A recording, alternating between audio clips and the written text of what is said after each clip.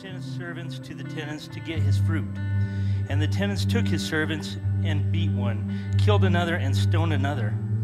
Again he sent other servants, more than the first, and they did the same to them. Finally he sent the son to them, saying, they will respect my son. But when the tenants saw the son, they said to themselves, this is the heir.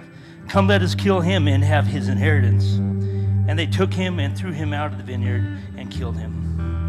When therefore the owner of the vineyard comes, what will he do with these tenants? They said to him,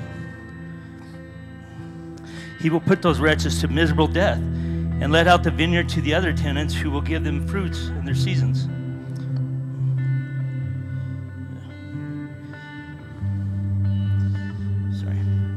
Jesus said to them, have you never read the scriptures? The stone that the builders rejected has become the cornerstone. This was the Lord's doing and is marvelous in our eyes. Therefore I tell you, the kingdom of God will be taken away from you and given to people producing its fruits. And the one who falls on this stone will be broken to pieces, and when it falls on anyone, it will crush him. When the chief priests heard the Pharisees heard his parables, they perceived that it was speaking about them. And although they were seeking to arrest him, they feared the crowds because they held him to be a prophet.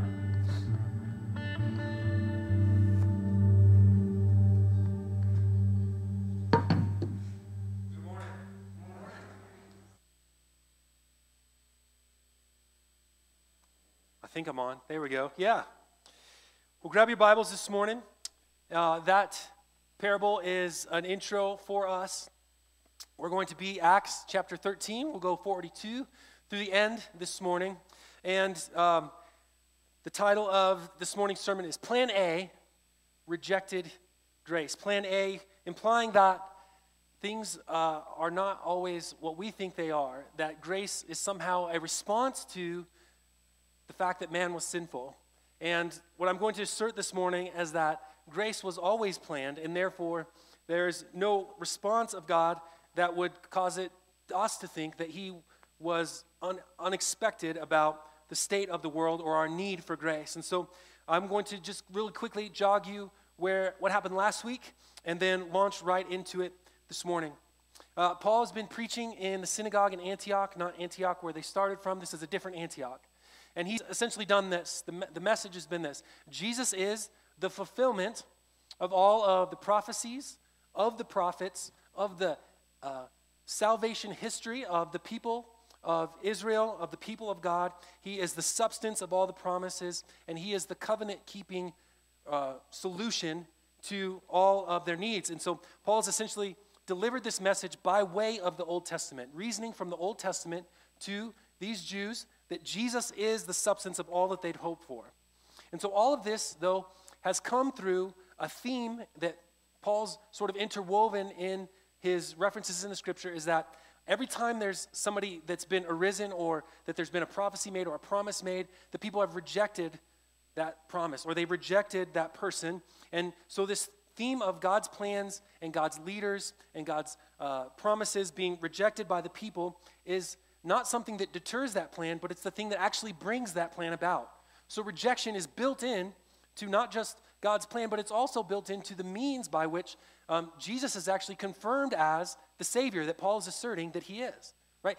If Isaiah said that the servant of the Lord would be one who suffered, who would be reviled, who would be beaten, who would be scorned, by his wounds were healed, all of that is putting the idea of rejection on to the identity of the Savior. And because Jesus endured those things, it affirms his identity. So you see that rejection is built into the reasoning here. And so the thesis for the morning is this: rejection brings grace. But it's also the reason why we need grace, because we reject God's plans, we reject God's ways, we reject God's promises. And so we necessitate grace, and God provides grace. But we also we get, as Gentiles, we get to experience grace because of the rejection of God's people along the way, which spreads grace out further. So grace is not a response by God to man, but it was plan A. It was always meant to go to the fullness of all of the world. And so what was the mystery in the front half of salvation history in the Old Testament, in the Old Covenant, was how God would accomplish this through one seed and get that to the whole world. And so this is actually being enacted in our text this morning, that there's this real movement, it's spreading out. It's not a change per se, but it's a widening of the scope of the gospel being primarily one that was hitting the Jewish people, and now it's expanding the scope to the Gentiles as well, which was plan A. So it's not just that God provides grace. He provides grace. He provides the means of that grace in Christ, but he also applies that grace. And that's an important idea that I'm going to put that the seedbed there now, so that when we get to it this morning, you don't go, where did that come from? So God doesn't just hope for that grace that he's provided lavishly for us, that some of us will hopefully take him up on that offer. That would be a provided grace, but not an applied grace, right? As in Jesus' sacrifice, not just for our sins, but for the sins of the whole world. And the question is then, who is that get applied to? Who gets to the benefits of that grace? Well, all those that take him up on those promises. So there must be an applied grace, but it's not a mystery on God's part who that's going to be, okay? So that's baked into the cake if grace is plan A.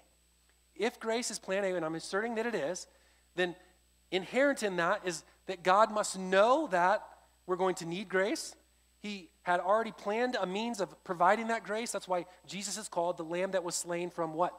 The foundation of the world. It wasn't, oh no, I created the world, and these people mucked it up, and now I need a response to that. It was already a planned thing that Jesus would be the means of that grace. And so by implication, mercy, justice, righteousness, goodness, all the things that we associate with God's grace are baked into the cake of sin and rejection and rebellion. Okay? And so Jesus being the Lamb slain for the foundation of the world, we're also told is the purpose of that is that he will bring, not that he might bring or that he hopes to bring, but that he will bring many sons to glory. He will bring a people to himself. It's a guaranteed return. And so there's the application then of the provision. So Jesus asserted that I am the way, I'm the truth, I'm the light. We get that, we know that. But the verse just after that is, he says this, if you had known me, you would know my Father. From now on, you do know him and you have seen him. So Jesus is the perfect revelation of who the Father always was. And he says, if you know me, then you know who the Father is. And so that's all of what Paul asserted last week through his message. If you just want it summed up in a tidy little thing, Jesus is the picture of the Father in human form. He's the embodiment of the promises. He is all that was waited for. So grace is plan A. Grace was planned. It is needed. It is provided. And it is applied. So let me pray, and then we will get to the text this morning. So Father, we ask that in our time in your word that you would use your words to implant truth in our hearts. Father, I think we're covering some difficult terrain this morning in terms of our ability to understand and grasp things that are beyond our ways. And so I just ask for your grace in my words, but also in our minds to understand what you're saying, and that these truths would be implanted in us as spiritual truths to bear spiritual fruit and for our maturity and good of your people. So give us your Spirit to help us, strive with us in this time, and keep me from error. And we ask for you to provide what we can't, which is the spiritual equipment to do this. So Father, give us eyes, ears, and hearts that are tuned to you this morning. We ask this in Jesus' name. Amen. So I think we all know what a parable is, because you're even like a rudimentary familiar, even if people that aren't familiar with Scripture, haven't read Scripture, have undoubtedly heard references to various parables. Everybody's sort of got common knowledge of the idea of the parable of the Good Samaritan. They get the structure of what a parable does. But in our minds, we get a little bit confused because the way that we walk through Scripture is generally to distill down a story that's told or history that's recorded, and then we say, well, what do we do in light of this thing that's been told to us? Or sometimes there's a direct command. Hey, do this, don't do that. Or this is written down as a warning to you, so prepare accordingly, right? So that kind of thing. And I had a little bit of an epiphany this week, and I'm sure I knew this, but I didn't really think this clearly about it. And so a parable is not like other things like myths or legends, where there's a story that's not a literal history of something. It's a story that illustrates a truth, but it's not given for the purpose of you to have an application. So let me qualify that. When Jesus tells a parable, he doesn't say, so therefore, if you're in this situation, do X and not Y. He never gives an application like that. He always says, if you understand the meaning of this parable, you should that's the purpose. The understanding is in the point. So a parable is simply this, a story that illustrates a truth. Period. What is a parable? It's a story that illustrates a truth. Okay? And parables describe, they explain, and they reveal the way that things really are. So when Jesus wants to tell the people what the kingdom is really like, or what God is really like, or how salvation happens, or something like that, he tells them the truth. He illustrates it in the form of a story, but it's veiled if you don't understand it, which is always why he says, if you have eyes to see, or if you have ears to hear. And so the disciples, frustrated with this method of communication, go like, Jesus, why are you teaching in parables? And he said, so it would be true that though they hear, they're not hearing, and though they see, they don't see. Okay, why is he doing this? Because he is telling the truth about the way that things really are, but they're unable to always be perceived for what they are. In the parable that Dave read at the beginning of the message this morning, the parable of these wicked tenants that beat the servants of the true owner of the vineyard, right? At the end of that, it says the scribes and the Pharisees, they have the inkling that this parable was for them, right? It's pointed at them. And so they do discern the truth behind this, but that's not a common occurrence. That's the exception. Generally, they don't understand. And in fact, Jesus is normally the one that has to give, here's the explanation of this parable. Now, why do I go through this big thing about parables? Because this morning, I'm going to use several parables for us to overlay them over the text to understand what it is that Paul is saying to these people and seeing it play out in real time. So that when Jesus said, this is what the kingdom is like, and then we go, what is it like? Well, he tells a story about what it's like, and then we see that play out in real time in the world. And what is grace like? Well, it's like this, and he explains it in parables. So we're going to use parables this morning to understand what's happening in the text. And so we're going to pick up right where we left off at the end of that parable that he tells about the wicked tenants. Because at the end of it, it says God is going to, well, in the story, the owner of the vineyard is going to take away that vineyard and give it to those who will produce its fruits. So what's the picture there? Well, there's a people who have been given a stewardship over a vineyard to produce fruits, and they've not done it. In fact, they've mistreated all of the representatives of that owner. In fact, he goes and he sends his son, and guess what? They mistreat him.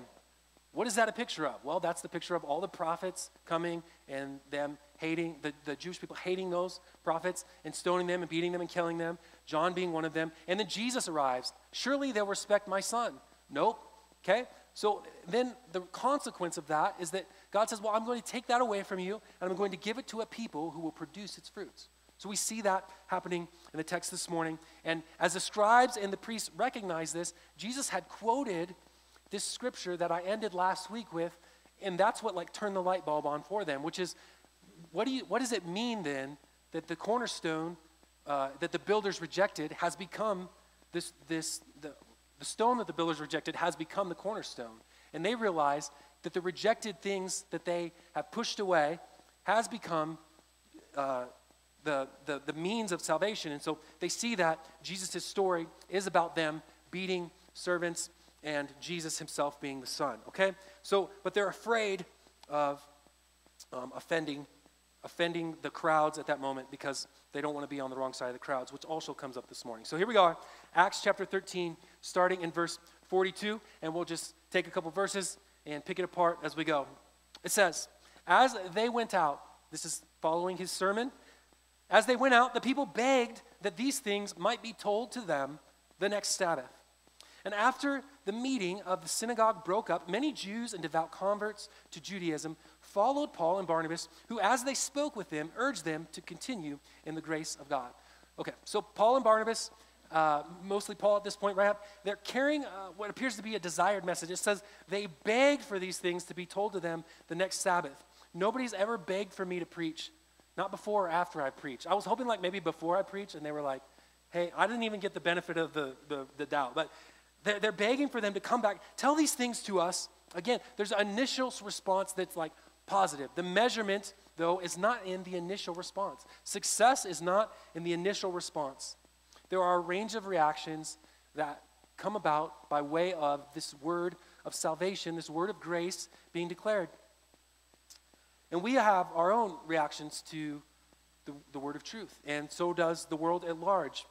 There's genuine intrigue about, is this thing true? I want to hear more about it. Like, I'm interested. You have my ear. There's also like, I really like what you're saying, but they don't quite grasp the fullness of it. There's a superficial kind of implanting where we see them like really be zealous and go after it, but they don't fully embrace the truth about what it all means. There's genuine conversion at just the initial response is, I'm fully in, I totally understand what all this means, and I've been waiting to hear a message like this, and it all makes sense now. But there's also outright rejection. There's, I don't like anything that you have to say, you can go pound sand. And there's also outright misunderstanding on both sides. I misunderstood, I think it means something that it doesn't, and I like it, or I misunderstood what it is that you said, and I don't like it. And so there's a range of responses. The gospel can be welcomed, but not implanted. The gospel can be implanted, but not have good roots. It can be rejected, and it can be implanted and bear fruit. So this brings us to the parable of the soils. In the parable of the soils, Jesus tells about a sower that goes out and he sows seed on different kinds of ground. And this seems to be a really straightforward parable that everybody understands how different seed falling on different kinds of ground might bear different kinds of fruit. But when he told it, they didn't quite understand it. And so after explaining why he's teaching in parables, he says, now hear then the interpretation. What is the meaning of this parable? So from Jesus' own mouth, this is what that parable means. Starting in verse 19 of Matthew chapter 13, he says, when anyone hears the word of the kingdom and does not understand it, the evil one comes and snatches away what has been sown in his heart. This is what was sown along the path. So there was some seed that had fallen on the path, and these birds come and they eat up the seed. He said that's what's sown along the path. And then as for what was sown on the rocky ground, this is the one who hears the word and immediately receives it with joy. That's one good initial response. They receive it with joy. They like what they hear, but it's not all told yet. Yet he has no root in himself. And he endures for a little while, but when tribulation or persecution arises on account of the word, immediately he falls away.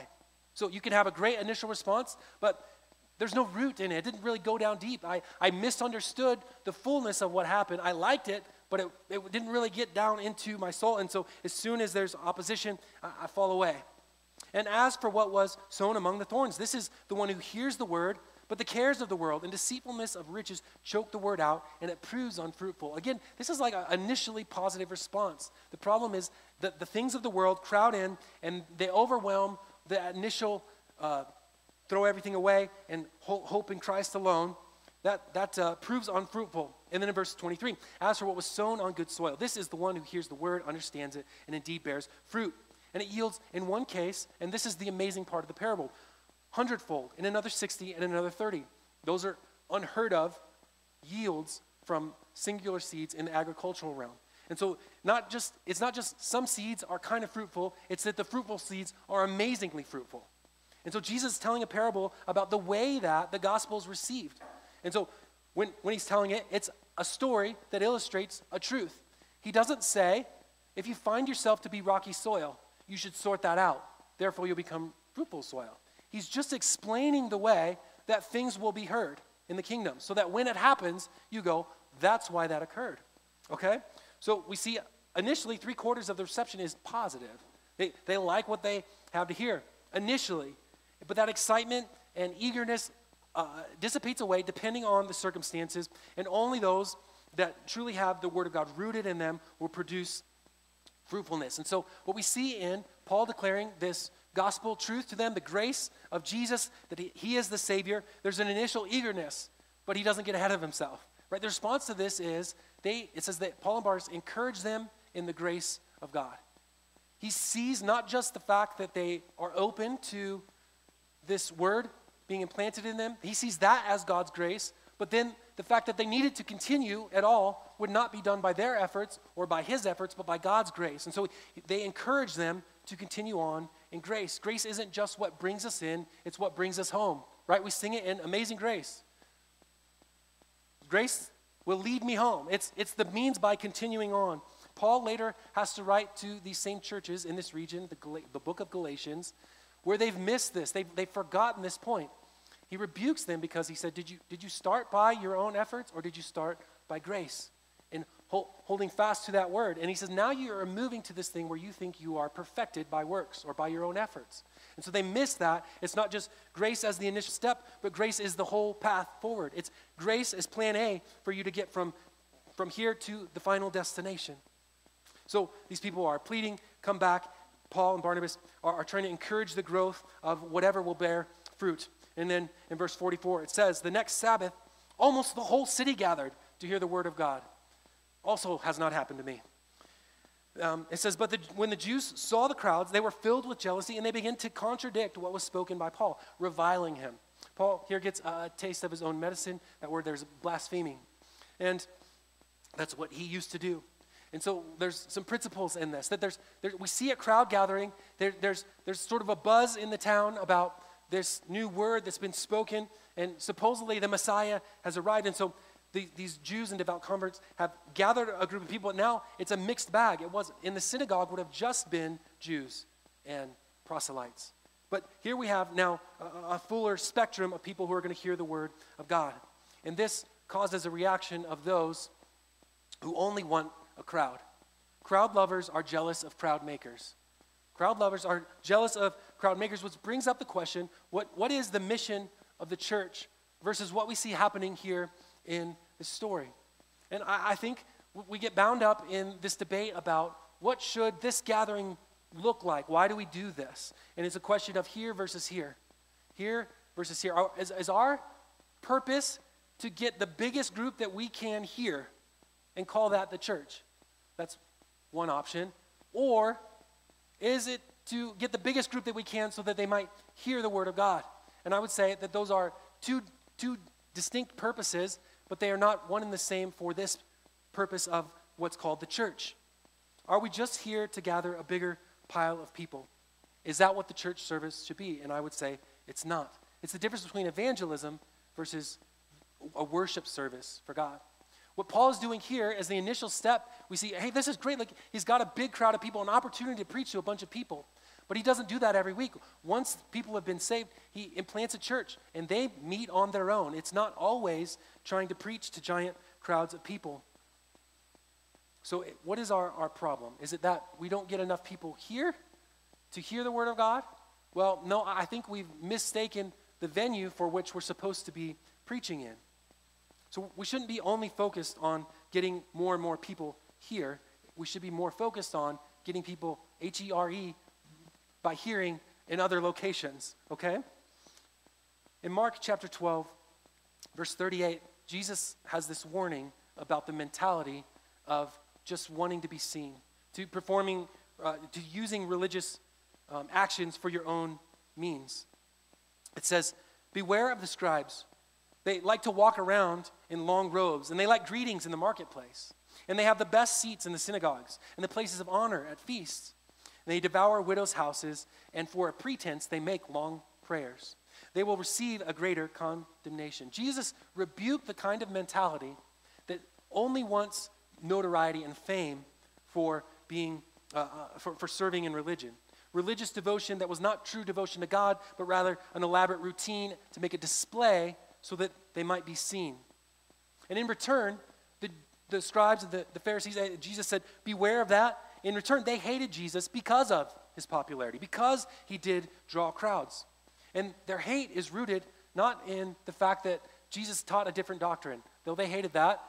They hated the fact that he was popular. That's what they desired. That was truly what was in their hearts. And so when he gathered crowds, they were jealous of the fact that he was getting the kind of fame that they went to great degrees to try and get for themselves. And so they avoided, though, contradicting his teachings, like we see in that parable, and which initially sounds like a good thing, a beneficial thing.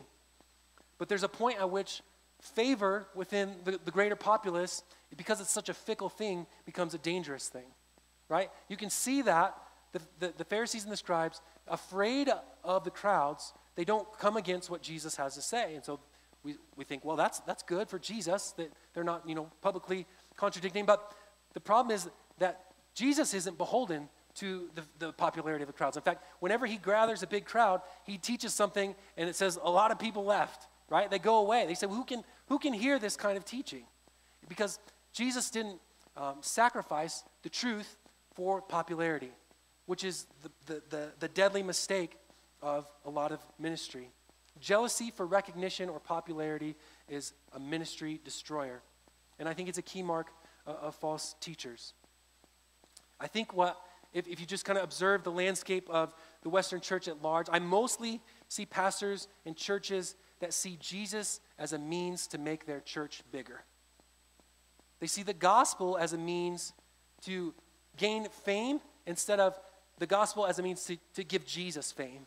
And I feel like you might think that's like especially hard or harsh, but I think you can see this because the marketing of the gospel is changed based on what's popular for the crowd.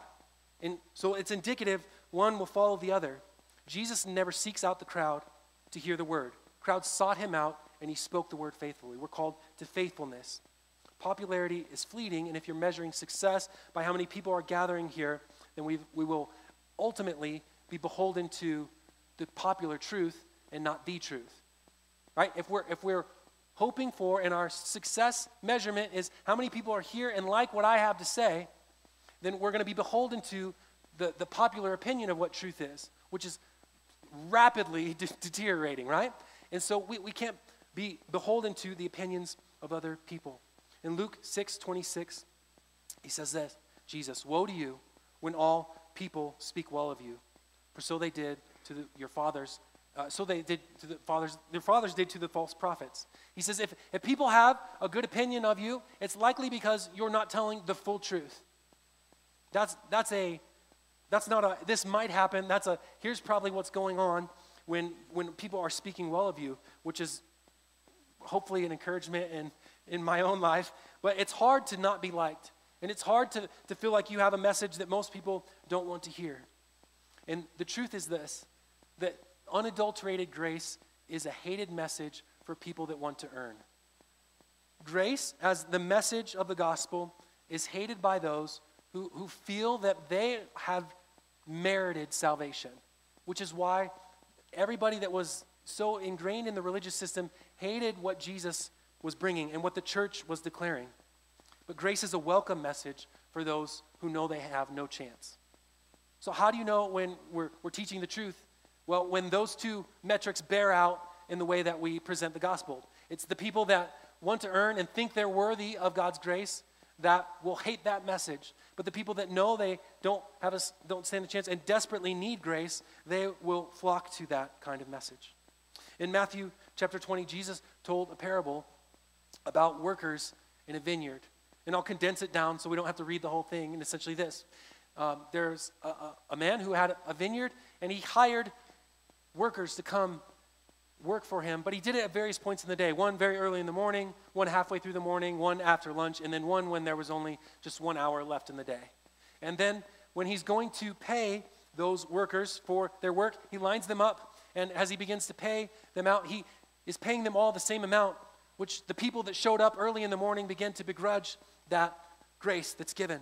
And so Matthew chapter 20, here's sort of the essence or the real meat of this parable. It says, now when those who were hired first came, they thought they would receive more.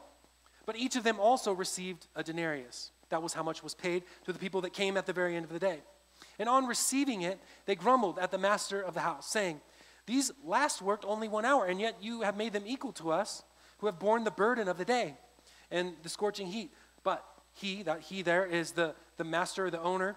He replied to one of them, friend, I am doing you no wrong. Did you not agree with me for a denarius? Take what belongs to you and go. I chose to give to this last worker as I gave to you. Am I not allowed to do what I choose with what belongs to me, or do you begrudge my generosity? So the last will be first, and the first will be last.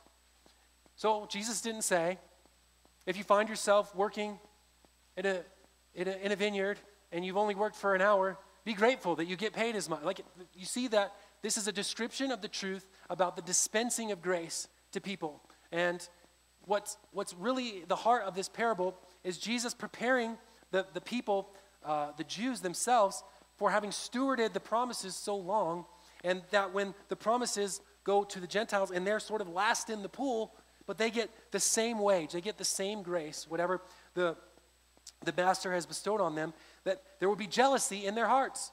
So now that is what we see happening, that the word of God, the declaration of salvation is going to other people, and there's jealousy in the hearts of the Jews, not just about the people that are coming, but about them receiving salvation and a reward that is like unto their own. Well, what about us? We've followed the law. We've had the promises. We have Abraham as our father.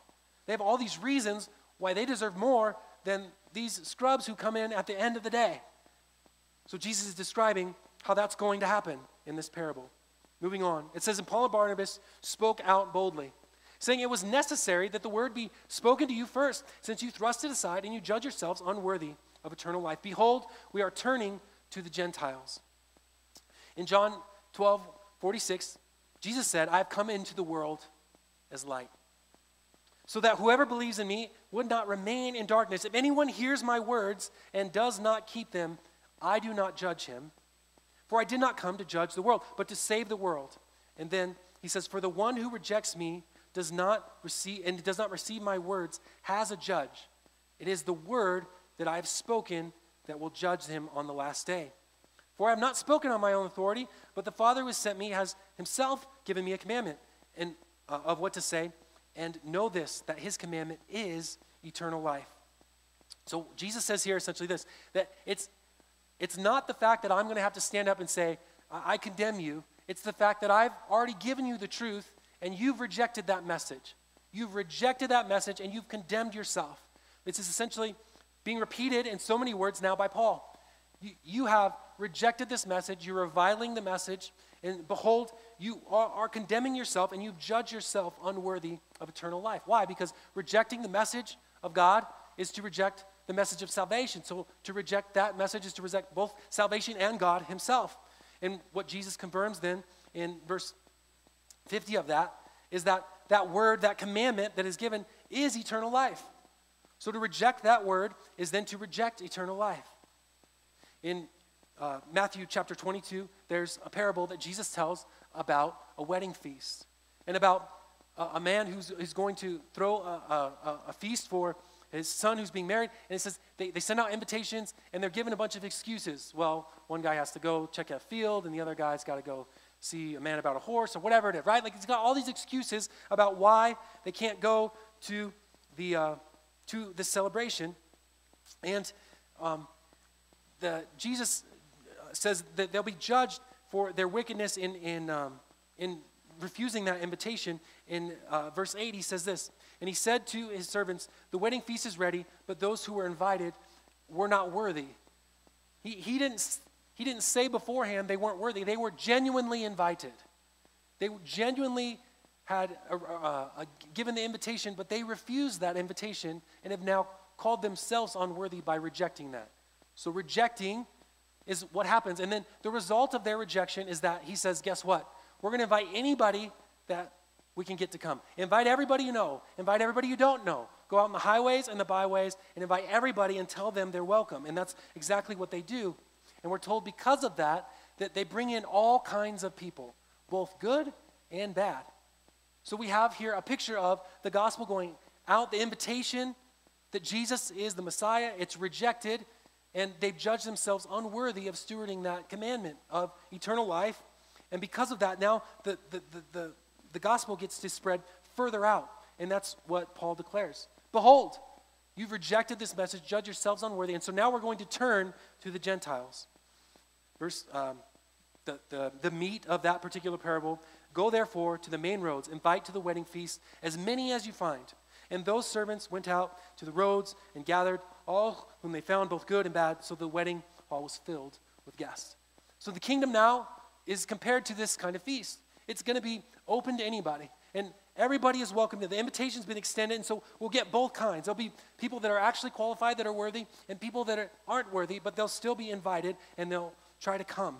So grace comes through rejection. Grace came because of rejection. They rejected the invitation, and now the invitation gets to be a wider scope. And Paul says that this was the foreseen outcome. Because what he quotes here is, behold, we're turning to the Gentiles. We are supposed to be a light to the Gentiles. And so it was a foreseen outcome that not only Jesus would be the sacrifice for the Jewish people, but for the whole world. And so let's go to verse 47 here. It says, for so the Lord has commanded us, saying, I have made you a light to the Gentiles, that you may bring salvation to the ends of the earth. So that is a quote way back in Isaiah, that salvation would go to the whole world, but it only comes by way of the rejection on the front end. So I've made you a light to the Gentiles, that you would bring salvation to them, but they only bring salvation to them by rejecting that salvation. It says, and when the Gentiles heard this, they began rejoicing and glorifying the word of the Lord, and as many as were appointed to eternal life believed. So essentially is this. He says, you have rejected the message. Paul says, behold, we're going to turn to the Gentiles now. And when the Gentiles hear this, they go, hooray, this is meant for us now. We get to partake in this. And it says that as many were appointed to eternal life believe. So there's a long way and a short way. I'm going to go the short way this morning, okay? Here's the short way. The construction of this grammar is rock hard. You can't get around it. It is what it is. As many as were appointed to eternal life believed, not the other way around. Not as many as believe were appointed to eternal life. So you have what preceded the belief was being appointed. That's the, you can't squirm around that issue. Now, why do I call that an issue? Because that makes people uncomfortable. And that's why I said at the beginning that it wasn't just that God knew that we need grace. It wasn't God just providing grace. He also applied grace to a people. As many as were appointed to eternal life believed. So how do we understand this? And this is where we might get some help from a couple other parables that may seem out of left field. Jesus tells a series of 3 parables, and they're all about lost things, right? He tells about a woman who has lost a coin, and it says she lights a lamp, she sweeps the house, and she finds the coin. And when she finds the coin, she rejoices. Hooray. And then he tells about a man who lost a sheep, and he says he leaves the 99, he goes to seek out the one sheep that's gone. And these lost things have something in common. And it's that they're lost, yes, but they don't find themselves. Okay? A lost thing has never found itself, ever. So you have essentially this. The worker in salvation is God coming to seek you out. But before I lock that in and frustrate you, get the picture of the first parable with the invitation being genuine and the rejection of that invitation being the cause for your counting yourself unworthy for eternal life. So the invitation is genuine, but so too is God's choosing to appoint you to eternal life. So you have to hold those in tension, and I can't resolve that tension for you. What you have to do is err on the side of truth, which is God's truth, which is what is asserted in Scripture, and both are asserted. And the more you try to make doctrine or theology a slave of logic, the further away you will be from the truth. Because once you put it through the filter of man's logic, you will elevate man's status, his power, his ability, and you will call God unjust. And the truth of the matter is that God is infinitely just, infinitely powerful, and infinitely worthy, and we are not. So we have to say, we may not understand how that tension works itself out, but it's there. So both are true, that God must first appoint us to eternal life that we would believe, but that we are genuinely responsible and condemn ourselves if we refuse that invitation. Romans chapter 9 says this: what if God, desiring to show his wrath and to make known his power, has endured with much patience vessels of wrath that were prepared for destruction? Not that happened to be going to destruction, but they were prepared for that purpose, in order to make known the riches of his glory for the vessels of mercy which he prepared beforehand for his glory. Even if he has called some not from the Jews, but also from the Gentiles, as indeed he says in Hosea. Now listen carefully. Those who are not my people, I will call my people. Those who are not Jews, I will call my people. Why? Because it will provoke them to jealousy. It will show that salvation was always in God's hand, and they will also enter in on the same term. Let me finish this sentence. Those who are not my people, I will call my people, and her who was not beloved will be called beloved. And in the very place where it was said to them, you are not my people, they will be called the sons of the living God. Okay, I sped that up. They will be called the sons of the living God. So here's what Paul is saying in Romans, that God has prepared different vessels for different purposes, and he's going to call people that were not originally called his people his own. He's going to call them to himself, and that being the Gentiles. And then he later says in Romans 11, the reason why he's done this was so that the Jews will see the Gentiles coming to salvation and enter in as well. They will be provoked to jealousy because they've seen the blessings that were meant for them, that they always carried. I'll round this out here at the end. In verse 49, we find out that the word of the Lord was spreading throughout the whole region. And it says that the Jews incited devout women of high standing and the leading men of the city. So what we have in verse 49 is the payoff of the parable of the soils, where the word's implanted, a church grows, and the word is spreading throughout the whole region. And because of this, there's some encroachment against that. The Jews don't like this, and so they incite devout women of high standing and leading men of the city to come, and they stir up a persecution against Paul and Barnabas, and they drive them away. But that doesn't negate the church that's there. It's still there. It's still producing fruit. And their response to this is they say, but they shook off the dust from their feet. And they went to Iconium, and the disciples were filled with joy and with the Holy Spirit. And so here's the conclusion of all of these, is essentially this. Rejection was expected. It's what brought grace. But rejection also is what spreads the grace. Rejection in this city means we're going to move on to the next city. It says they shake the dust off their sandals, which is a way of saying we have declared the truth faithfully. You've rejected it, and so the consequences beyond your own hands. We're not even carrying your dust from your town with us as we continue on our journey. And some receive this truth, and some don't. And the invitation to the kingdom was to bring both bad and good in. And the nature of grace is that what we most need, we cannot purchase. What we most desire, what we most should strive after is something that we can't attain by our mere wanting it or hoping to get it by working for it or by offering a sum for it. And so this brings me to the third parable of that lost series. The lost coin, the lost sheep, and then we have the lost son. This is the prodigal son. And this story has been used to illustrate all kinds of truths. But if just go back for a minute and ask the question, what truth was Jesus illustrating when he told this story? What is he trying to make apparent to the people? We have two sons who have a father, and one son, as we know, takes his inheritance early. He goes and he spends it lavishly and wild living in a faraway country. And in the meantime, the father's waiting. And it says at some point, the son that had gone into a foreign land, it says he's impoverished, he's destitute, and he comes to his senses, we're told. That's an important moment. He comes to his senses, and he decides to return home to the father. And he just wants to go and be a hired hand, right?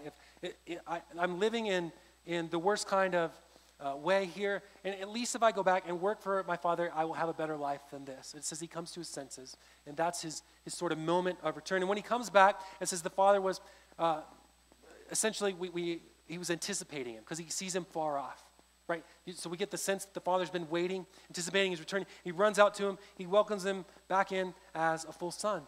And this pans the camera to the second son who's upset about this, right? And he says, I was always here. You never even, there's a big celebration. He won't enter in. The father comes out and also pleads with the second son to come in and says, look, the second son's frustration is with the father for not just welcoming the son back, but in celebrating his return. He says, but you were always with me, but the son who was dead is now alive. And so there's a lot of moving pieces here. But I would essentially say that this is a parable about grace. It's a parable about the truth of grace. So we have a son who goes and he takes not what the father is, but what the father can give or what the father can provide through blessing. It's what is rightfully his by being a son to the father. But he takes that early and he goes and he wastes it away. And when he comes to this moment and he decides to do something important, it doesn't say he decides to try and get his place back as a son. He doesn't go, he has this speech prepared, but only so that he can just be a hired hand. He's not looking to get his sonship back. But it's when he decides to trust only in the Father's grace.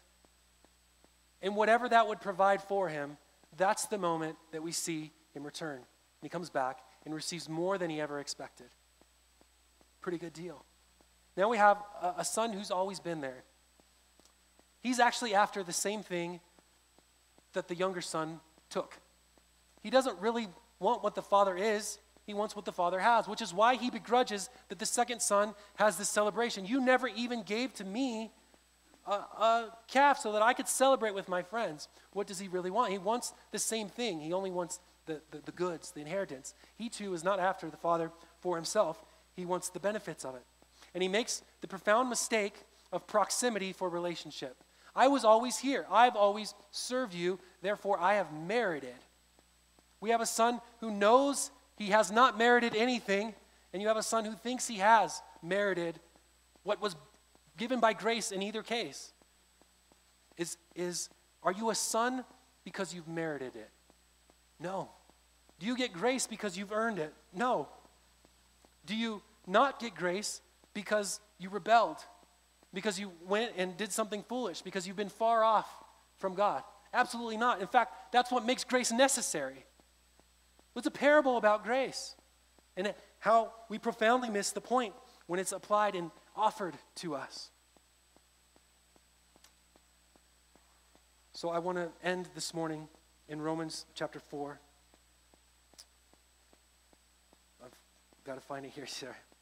Romans chapter 4, saying this. This is why it depends on faith, in order that the promise may rest on grace and be guaranteed to all his offspring. I'll explain that, and then I'll pray. This is why it depends on faith. What does? Your relationship must depend on faith, so that the promise rests on grace. If the moment where the son comes to his senses and decides to throw himself on the mercy of his father, that is a picture of faith. That's grace. He's submitted himself in faith to whatever the father would give him. That's a picture of faith. It has to rest on that so that the promise of grace is guaranteed. If he said, okay, son, you can come back only if you do this, this, and this. Well, now there's a provision. There's some steps that you can do that would earn grace, which makes it a promise that can be lost. But if the promise can come and be guaranteed, if it's a guaranteed promise, it has to rest on something better than your ability to get it or not get it. It has to be based on the guarantee of God himself. And the only way that you get it is by realizing you cannot get it. It's finally when giving up what you don't have to acquire what you cannot have. It's giving up $1 billion in debt, giving that up to be lavishly rich. That's the kind of giving up that faith is. It's to give up and entrust what you don't have to the Father, and trust that grace is the means of being brought home. Let's pray.